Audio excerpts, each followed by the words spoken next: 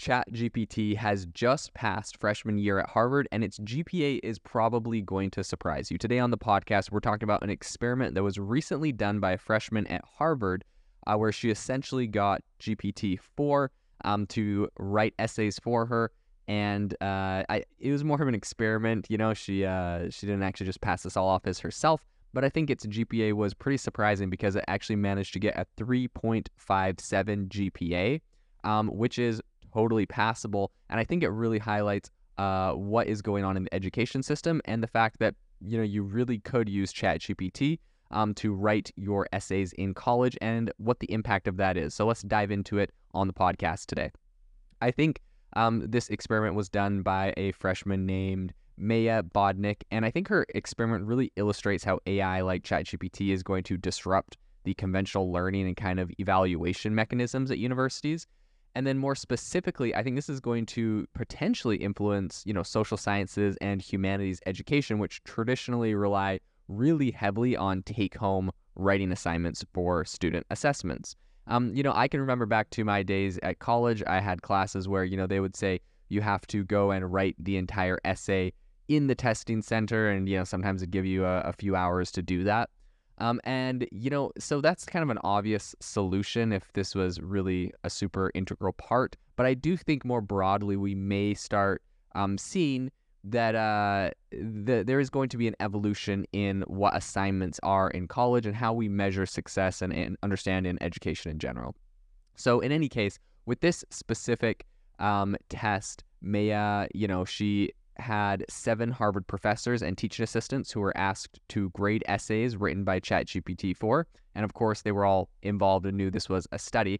But and all of the essays obviously were in response to prompts from their actual courses. So this was, you know, doing actual classes. And each essay was presented without telling if it was the actual author or if it was ChatGPT. So she said, you know, in the study, you're going to be getting either an essay written by ChatGPT or by me. You won't know. You got to grade it. And that was kind of her attempt to get rid of the bias that they were just going to grade them all bad. But in reality, every single one was written by GPT-4. So the topics range from economics and politics to conflict resolution, Spanish, and literature. And she was really trying to kind of test the AI's ability to handle a really broad range of subjects. The AI-generated responses were submitted verbatim. So exactly what GPT-4 spit out is what she, submitted for the reports. And the only thing that she altered was a little bit of resequencing to meet the word count. You know, ChatGPT, GPT-4 only really gives you a 750-word response. So sometimes she would have multiple questions to get a few paragraphs longer or whatnot, and then she would just stick those together. But whatever it wrote, she didn't edit. She just gave it, straight as it was. ChatGPT-4 really surprised everyone, I think, by not only passing the courses, but it actually achieved some pretty impressive grades. And some professors and TAs, I think this is actually kind of funny, they praised the AI as, quote, beautifully written or well articulated. And I'm not sure if they knew this was GPT-4, if they thought, oh, this is probably by the actual person, so they were just, giving her good grades. But in any case, it was written by GPT-4. So some, though, did offer some criticism for it, overly embellishing some things. So I think while the AI seemed to do pretty well with style, the content of the essays received some more nuanced feedback. I think it received an A in American presidency and microeconomics based on its attention to detail and adherence to requirements. However, I think its paper on Latin American politics and Spanish lacked quote unquote, sufficient analysis. So it got a B- and a B on those. But I will say that none of its grades actually dipped below a B-. I think on all of its papers, the grades were something like A, A-, B, B-, and then I think it got 1 pass on one of its papers, one of the 7. So honestly, fairly good, all things considered. One thing that I think these results really do indicate is that AI like GPT-4 is likely going to achieve passing grades in most liberal arts courses at most universities. And I think given the model's really powerful performance, even if it might not, get the top grades at universities with stricter grading systems, right, like Princeton or UC Berkeley, someone could argue that, it's not going to work at an Ivy League. Well, okay, it worked at Harvard, so that's pretty substantial. That's kind of, the name brand university. So Princeton and UC Berkeley, maybe they'll be a little bit more strict, but with a little bit of editing and work, like I think these essays can be an A+ essay at these are A essays on at most all universities. And so I think that this is gonna, no matter what, you're definitely going to pass. You're definitely going to graduate, regardless of if your GPA was the most important for your specific degree. So I will say though, I think these results have some deeper implications. I think number one, they suggest a really forthcoming paradigm shift in the way the humanities and social sciences are taught. Up until now, while Google has obviously been a help, the internet has not really been a super effective tool for high-level plagiarism. It obviously, fails to give good answers into complex, creative, or personal prompts. And I think that this, up until now, really required students to invest some sort of effort in finding the material online, and often, mixed with their own writing and creating their own citations and whatnot. But I think in the era of ChatGPT, this kind of changes the equation. So I think with its improved accuracy that we're now seeing with GPT-4, I think with its ability to answer any prompt specifically, I think this really generates it really is able to generate a full answer, and it requires minimal editing from the student, right? It's not like you have to go paragraph by paragraph. You really can get it to write a big, huge chunk. It pulls and ties everything together, and if you want it to be longer, you can prompt it for something longer. But you don't really have to adapt and be too creative, because it is able to do that. It's able to have personal prompts. The model has, some would argue the model has made cheating easier than ever. However, I think current AI detectors are also deeply flawed. So I think it really kind of brings us to a point where obviously ChatGPT can write a really impressive essay. It's really hard to get an essay run through an AI detector, to the point where OpenAI launched their own AI detector for like the education system pretty much, and they just shut it down because it wasn't actually able to work, and it gave a high percentage of false positives.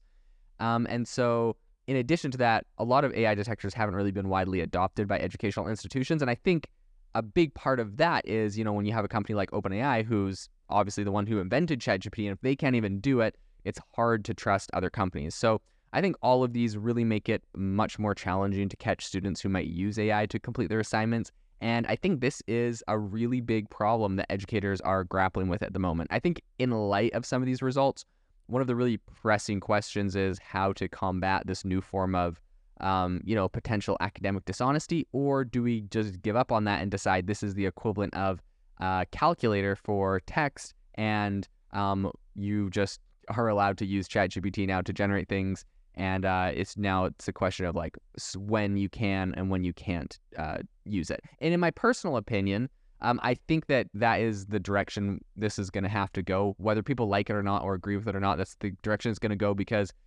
if it's impossible to detect and everyone uses it, there's no way you can actually really there's nothing you can really do about it. So I think at that point, you just have to decide it's like a calculator, and maybe some situations you have to go to the testing center and write a whole thing yourself to prove that you're capable of writing something well thought out. But in other cases, I think they're just going to have to start evaluating how everything is done. I even saw a funny meme recently where it was like, because of ChatGPT, my teacher said we all have to write our essays from now on. And then he created a little robot with a pen in its hand that would copy his handwriting and write out his essay for him. So it's really, unless someone's watching you live, which perhaps a testing center or in class is possible. But especially with online universities and stuff like that, it's very, very challenging, I think, to get around ChatGPT entirely. So anyways, it's going to be really interesting to see what happens there. Of course, it's incredibly useful to have the experience of writing things out yourself and practicing using your brain, and I totally get that. But I think we are in different times, and it's going to be interesting to see how people adapt to that. I think because of this, and because, of course, AI detectors aren't really working, I think educators are going to have to consider shifting from take-home essays to in-person assignments. That's going to be a big thing. I think this approach, while it's obviously not without its limitations and trade-offs, I think it's going to help maintain some academic integrity if that's really important to your degree.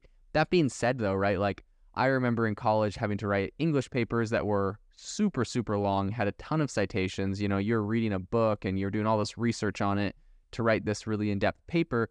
And if the only way that you can be tested on that is to do it in like a testing center over, like you do have like a time limit, right? Like I worked on that paper for like a week, right? I had a lot of classes, I had to fit stuff in.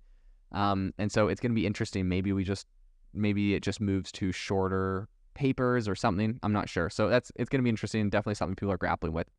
I think the implications also extend beyond kind of the classroom. I think if AI can replicate the academic work performed by students, it's not far-fetched to imagine, a future where AI might take over jobs that involve similar kinds of tasks in the real world, right? Like, obviously people are saying, oh no, how are we going to stop like students from using AI to write their papers? Like, that's, in my mind, less relevant to what does that mean if AI really can write really good papers?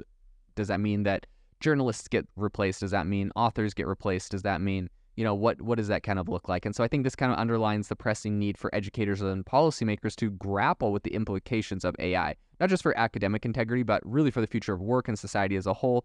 And, some people say, awesome, ban AI, get rid of it, it's going to take jobs. But then it's like, well, if we develop something that is able to do it better than humans, and, there's always, of course, the debate of, well, why do we work? What is the importance of work? Should a human do it? And then, there's a lot of people's counter argument, which is like, if it brings you joy and that's what you love to do, even if a robot could do it better, maybe you want to keep doing that, right? And I think we see this in a lot of cases today, and maybe this isn't something a lot of people have thought about, but think of the fact that like if you go to like a farmer's market or something, very popular where I currently live, there's a ton of people who have hand-knitted wool sweaters and handmade soap and handmade, beeswax candles and all sorts of handmade glass crafted ornaments and sculptures and all sorts of things like that. And I think it's really interesting because, of course, like those things have a very high value. People absolutely love them, but all of them could be mass manufactured by machines, right? Like soap, candles, knitting, sweaters, glass works. Like a lot of that can just be manufactured. All of that can be manufactured by machines. And so it's like, why do we buy it from a human? It's like, well, it has this like artisan and craftsman touch. And it makes me wonder if at some point we'll get there where it's like, we like journals that are, or like newspapers that are exclusively written by humans, but they're almost like this more artisan kind of touch, like indie like vibe you get from them, where it's like, if you just want like interesting information and it's super fast and it's super cheap and it's super relevant and it's got some good, basic overviews of whatever, like AI could 100% take over a lot of newspapers that just are writing high level news. They're all aggregating from routers anyways and writing about whatever, routers wrote about that morning. So I think there's a lot of, and maybe they could even have some special models built in that they can go and grab extra insights from places that no one else has access to, data, and they, tie in some new insights and stuff. So it's not just like regurgitated content. There's a lot of things that could happen. And so I think it's going to be really interesting to see where that goes. Obviously this is interesting to me from a journalistic perspective as I cover the news every day. But I think ultimately this experiment that happened really paints a picture of the future of education in the AI era. I think it's a wake-up call for educators, students, and institutions if they already didn't have that after testing out ChatGPT.